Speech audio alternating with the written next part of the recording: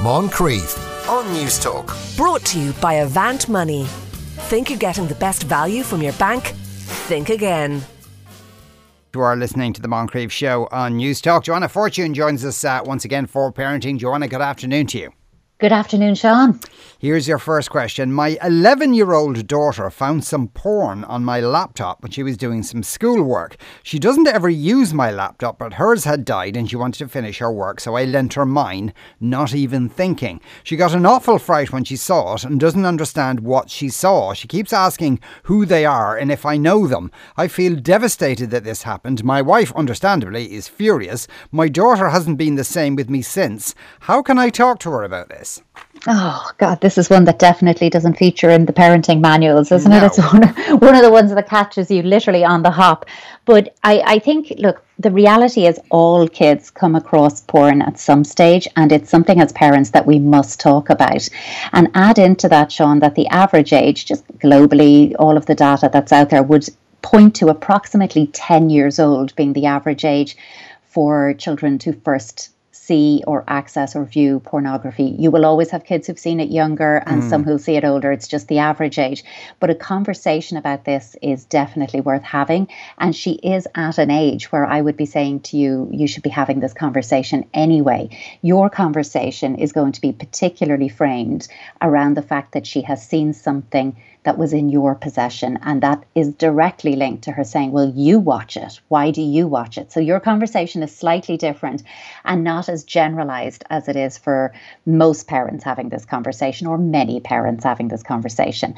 But when you talk about it with her, I mean, you want to talk about what it is not, and be very clear about how you frame it. That you go to her and say, look, you saw an adult movie on my laptop. I wish you hadn't, because it's not for kids, it's for adults. And that was my fault for not closing it down before you borrowed my laptop. So you're clear, you're not blaming her. It's not her fault she saw it. But you're also putting the boundary that this is adult material, adult content, and was never intended for her to see it.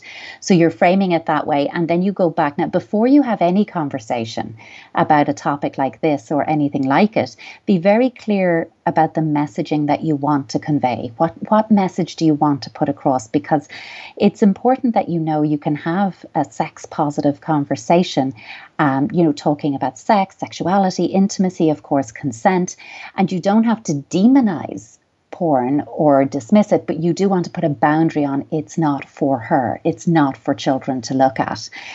So you want to talk to her about what she has seen then. Porn, it's not real. It's acting. It's very different to sex between people in real life. And then you again go back to that conversation about, intimacy and affection and love and being sex positive and how you talk about that. But you are clearly saying it's not real. It's a movie. I do not know those people, in answer to your question, because actually they're actors. And they're actors in a movie. So all of that is honest and it's open, but you are responding to the questions that she has. I think, she might want to ask her dad why. Why do you watch it? And I just to be real about that, because I can give you a very general answer, but the fact is she knows this was yours. And she might go, that's all well and good. I understand. I get it. But why are you watching it? So if that, and I might say when that question comes up, you do go back to, because I think this is really hard for someone to hold their, okay, I've got my script, I've got my language, but then you ask me something as direct as that and I can get a bit flustered, So remind her that, again, the movies are not real life, they're actors, they're not people and that, again, keep going back to that mantra, these are for adults, they're not for children, you weren't supposed to see it, okay? I think you have to do this because she has to make sense of it, make meaning of what she's seen. And otherwise, it is overwhelming. It is confusing. I don't know how to position this. I don't know where this belongs in our family life. So you have to help her make sense of it, however you go about this. And I'm noting your wife is understandably furious, as you put it. And my assumption in reading this, Sean, is that she's furious that your daughter saw it. But again, I think the two of you want to get on the same page and have this conversation together so that your daughter knows she can come to you and ask difficult questions about difficult things to either of you. So again, when you plan your conversation, I always think it's useful as parents to have that conversation with each other. So the first time you say these words, is not when you're sitting with your 11-year-old, but you've actually almost had a run through or a practice with each other and go, maybe one of you go, I'm not comfortable with that, I want to word it differently. Do that yourselves before you go to her, but I wouldn't wait too long. You know, she's seen it on your laptop, she knows it's yours, she's asking the questions, and when children ask questions, you have to give them answers. Yeah, absolutely. Yeah, but the child, though, perhaps could infer, okay, Daddy was looking at this stuff on his laptop and probably would be able to intuit that perhaps this feels like he's betraying Mammy in some way or another. Yeah, I think that could well come up in the what I was putting as why are you watching this? Yeah. I think that could be there. And I actually think it's why I feel mum being a part of the conversation is helpful in that regard, because you focus on what your daughter has seen. You know, be very open to asking and listening to how she's feeling about it. How do you feel about what you've seen? Because she might be angry, you know, exactly like you said, I don't think this is fair to mum or whatever it is. But again, you're putting it back to this is an adult movie. It's not real life. I do not know these people. I've never met these people. I have no contact with these people. And you're reframing it in that way. But again, if she asks you that question, then she's letting you know how she's feeling about it. I feel angry with you, that I feel you've betrayed Mom. I feel you've done something wrong. And as her parents, coming together to give a unified message. I do think that's going to take a little bit of practice together first. You know, that's what's going to reassure your daughter. Yeah. God, I do not feel sorry. I do not really want to. I don't envy that conversation at all. I have a nearly 5-year-old boy who has become petrified by bees and wasps. He's let out a high-pitched scream and starts crying. Will run if he can get away, but often is rooted to the spot. He has never been a fan of bees. But this very strong fear is new this year. When he was 2 years old, a loud buzzing bee got in the car. It landed on the seatbelt near his face and didn't move. He was terrified. We pulled over and it took him a while to calm down. We haven't revisited the incident, but it's the only thing I can link it to. We explained all about the bee not being interested in him, that it's actually very busy working getting pollen. When he's beside me and I see a bee at a flower, I'll bring him as close as he's comfortable and we'll watch the bee at work. He seems okay with this. Is there anything else I can try? He's a chill little man, too chill sometimes, and I hate to see this start to cause problems in Montessori when he's not with us or stop him going out into the garden at home. Yeah, it's actually... I mean, yeah, he can be chilled and relaxed and the fear can be located just around bees. And, you know, while you're linking it back rather than him to that time in the car, I think on the balance of probability, that makes sense that he had a fright with a bee. There was a lot of action pulling in, getting him out, making sure he was okay. And that has placed a high emotional charge around bees and what they do or the threat they might represent. I think everything that this parent has done is really appropriate. You know, the way you've explained about bees, their function, all of that, you know, that you've been very calm when he's with you and bringing him close-ish to the bee, but not forcing him to get right up there at the same time. Mm-hmm. And you've been reintroducing that. All of that is exactly what we would advise you do. So I think what you've got to do is keep doing that and reminding him with some kind of a sentence or a story or a line that bees try really hard not to sting or hurt anyone. That's not what they want to do at all. And usually they're actually very busy and they like to be left alone. And then this next piece is the piece, because I also think with this, we have to be real, but positively reframe, but be real as well, that sometimes bees do sting. And, you know, that he understands that we're not saying, oh, bee will never sting you, because then if it happens, he'll come back at you and go, you said it would never happen. And it did. So add in something like, you know, even if a bee does sting you, I have a special spray or cream, whatever it is, that makes it feel better. So we can fix that if it happens. You know, that you actually do, that even if it happened, and really bees don't want to do it, they rarely do it. We leave them alone. They're very busy. But even if that thing happened that you're worried about, we can work through it. And I think giving him that kind of reassurance, the fear of bees is so common. And it's not just children. Like, there are tons of grown-ups who have a fear of bees and a fear of, you know, the buzzy noise, the fact that because they're unpredictable, aren't they? They fly around. We can't see what they're doing. They seem to land out of nowhere. But typically with children, and particularly children this age, this would fit into what we'd call a transient fear rather than a phobia. And I know we've spoken about this before, that a phobia is something much more pervasive, whereas transient fears are temporary and children tend to outgrow them, or at least develop he may never love bees. It's not, I don't know anyone that goes, oh yes, there's the bee, I've made him my pet. He may always be like, oh, a bee, but not afraid, not in a way that it prevents him going outside, not in a way that it affects him going about his regular daily activities and play. That's the piece you want to look for. But actually a fear of bugs in general, bees specifically, also spiders feature highly on the list. They're very common childhood fears. So exactly what you're doing is the appropriate response. And don't fall into that trap of a bee won't sting you, because we cannot give that kind of guarantee, and it would be a mistake to do so. Okay. Yeah. And I think our natural instinct as parents is often to soothe and comfort, oh, that'll never happen. Don't be worried about that.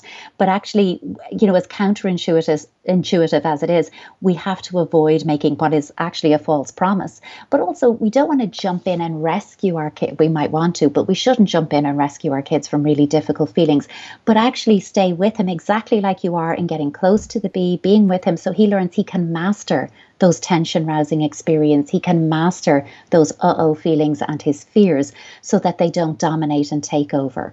I think you're on the right track, basically. And with a small change or just more of it, you will see a change in time. Yeah. But it will take time.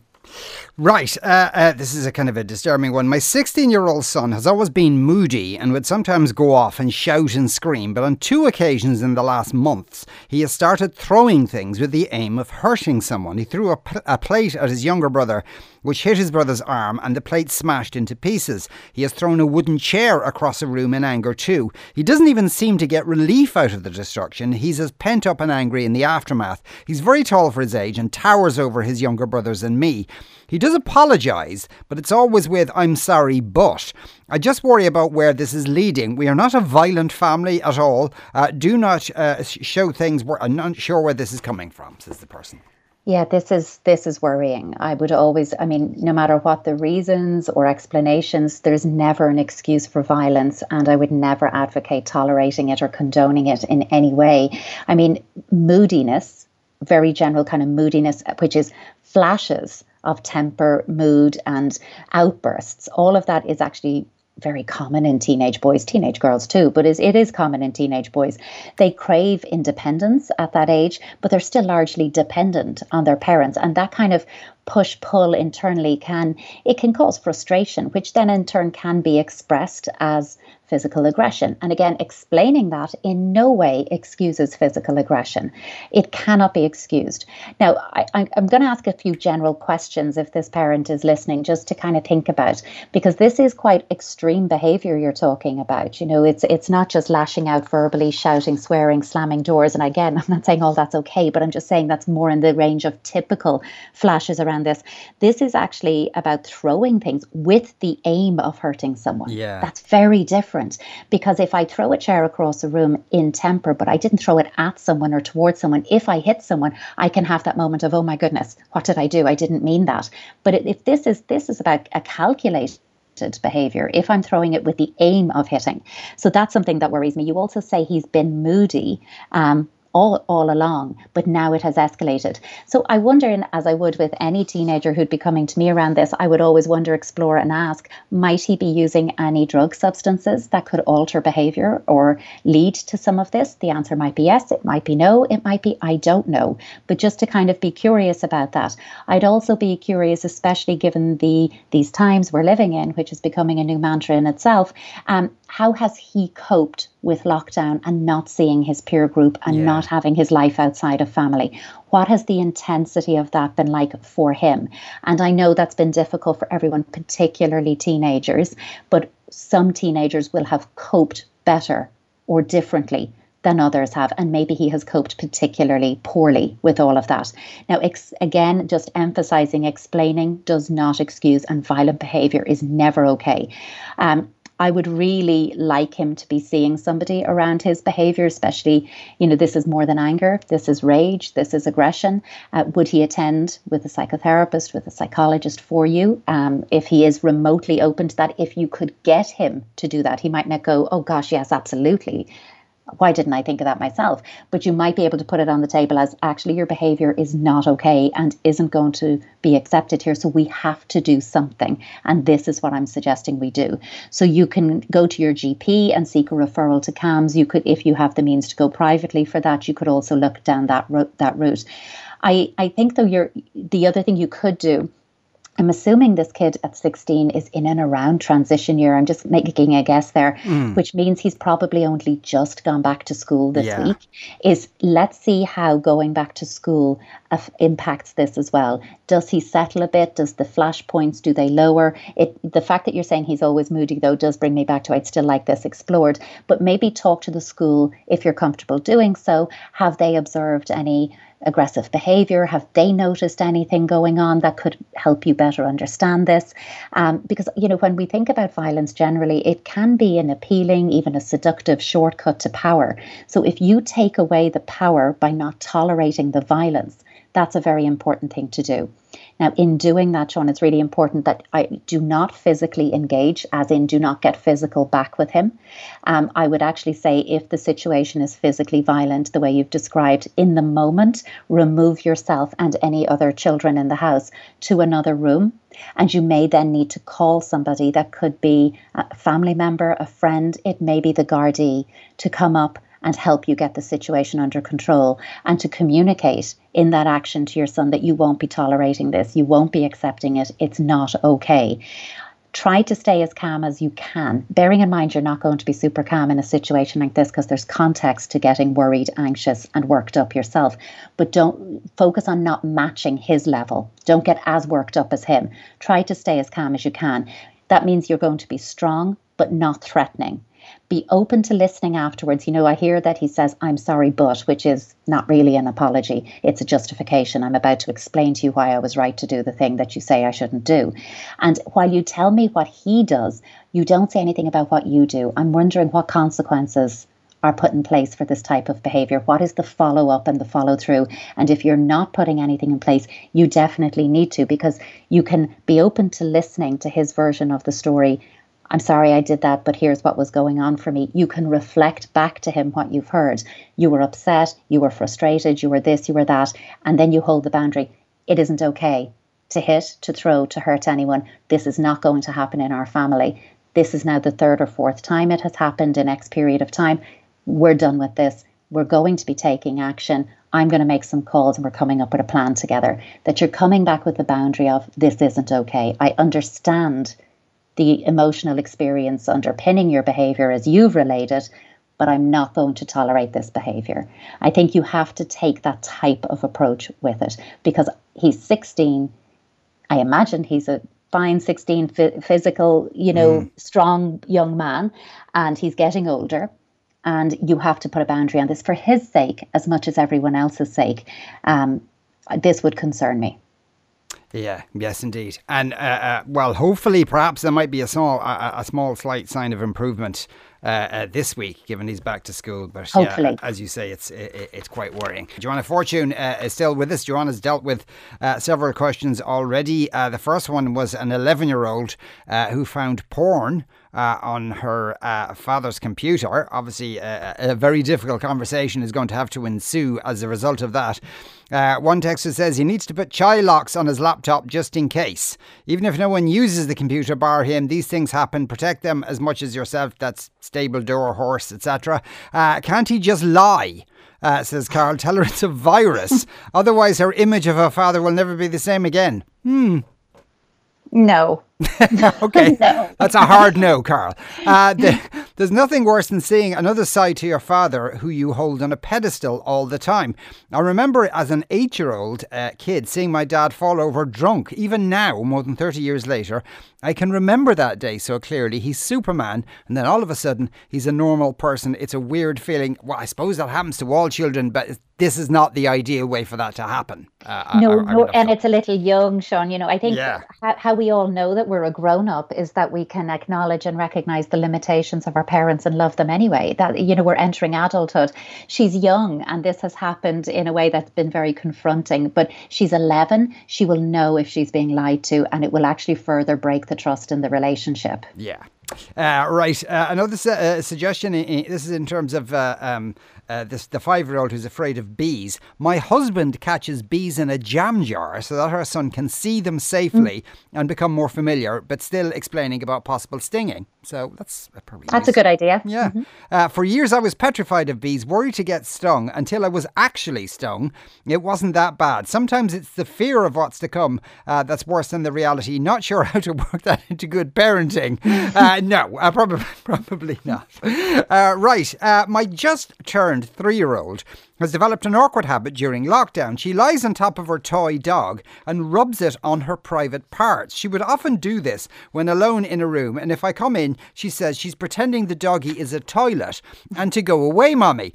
I presume it's just a way of comforting herself and haven't intervened a lot so far, but it could get embarrassing once people are allowed to visit once again. Her older sister has picked up on us commenting on it and now occasionally comes to us saying she's humping the dog again. Any advice on how to deal with this? Is it normal? Oh, so normal. Like so normal, so healthy. And the word awkward really jumped out at me here. But who is it awkward for? It's awkward for us adults, not the child. She's like, just leave me alone. This is what I'm doing. If the reason she's doing it is it feels nice, and children, when something feels nice, they keep doing it. That kind of self-touch, masturbation. I think the word masturbation can be very triggering for adults as well. But, any kind of self-touch, it's a type of exploration of her body. It's very normal, especially between 2 and 6 years old, when they really don't have that kind of self-awareness or, oh, maybe I shouldn't do this the way I am or where I am, or maybe I should do this in private. They need some help and some boundaries around that. But we have to be really careful not to view children's behavior through adult eyes. What we see her doing and our reaction, that comes from us. She's playing, she's exploring, she's experimenting, and she has found something that feels nice, it's soothing, and that's why she's doing it. It really isn't sinister, it's healthy behavior in that way. It becomes problematic. I don't want to say it never does. It can become problematic if self-touch for pleasure, if it becomes really much more frequent, very intense, and that the child is withdrawing from others or other activities to do this and this alone, then yes, it's crossed a line into something more problematic. But I would say, talk to her about it. Now, in a way like that you would talk to a 3-year-old, keep it simple, 10 words or less, short sentences. Don't use ambivalent language. Be very clear about what you're saying, but just acknowledge what she's doing. I've noticed that you like to sit on your dog and you say you're pretending it's a toilet or whatever it might be. Other children often will say, I'm pretending the teddy is a horse or, something like that. And say, add on to that, it probably feels really nice for you, and tell her that touching her private parts is absolutely fine, or playing in this way is fine, but that she's not to do it in family rooms or in front of other people because it's a private thing. And you can begin the conversation about private parts. She's 3. You're beginning that. And really, she's going to look at you going, it's no big deal. So just kind of put that there where she can do it. Rather than telling children not to do this, I wouldn't encourage that. I would be telling them where they can do it. Even if it's a child, if anyone's listening a bit older and you notice they're doing this, telling them that they can, touch their bodies, their private parts in private, in their rooms or wherever it is. And the good thing to do is to wash their hands before and afterwards. And you keep it very normal and you don't psychopathologize it because it doesn't warrant it.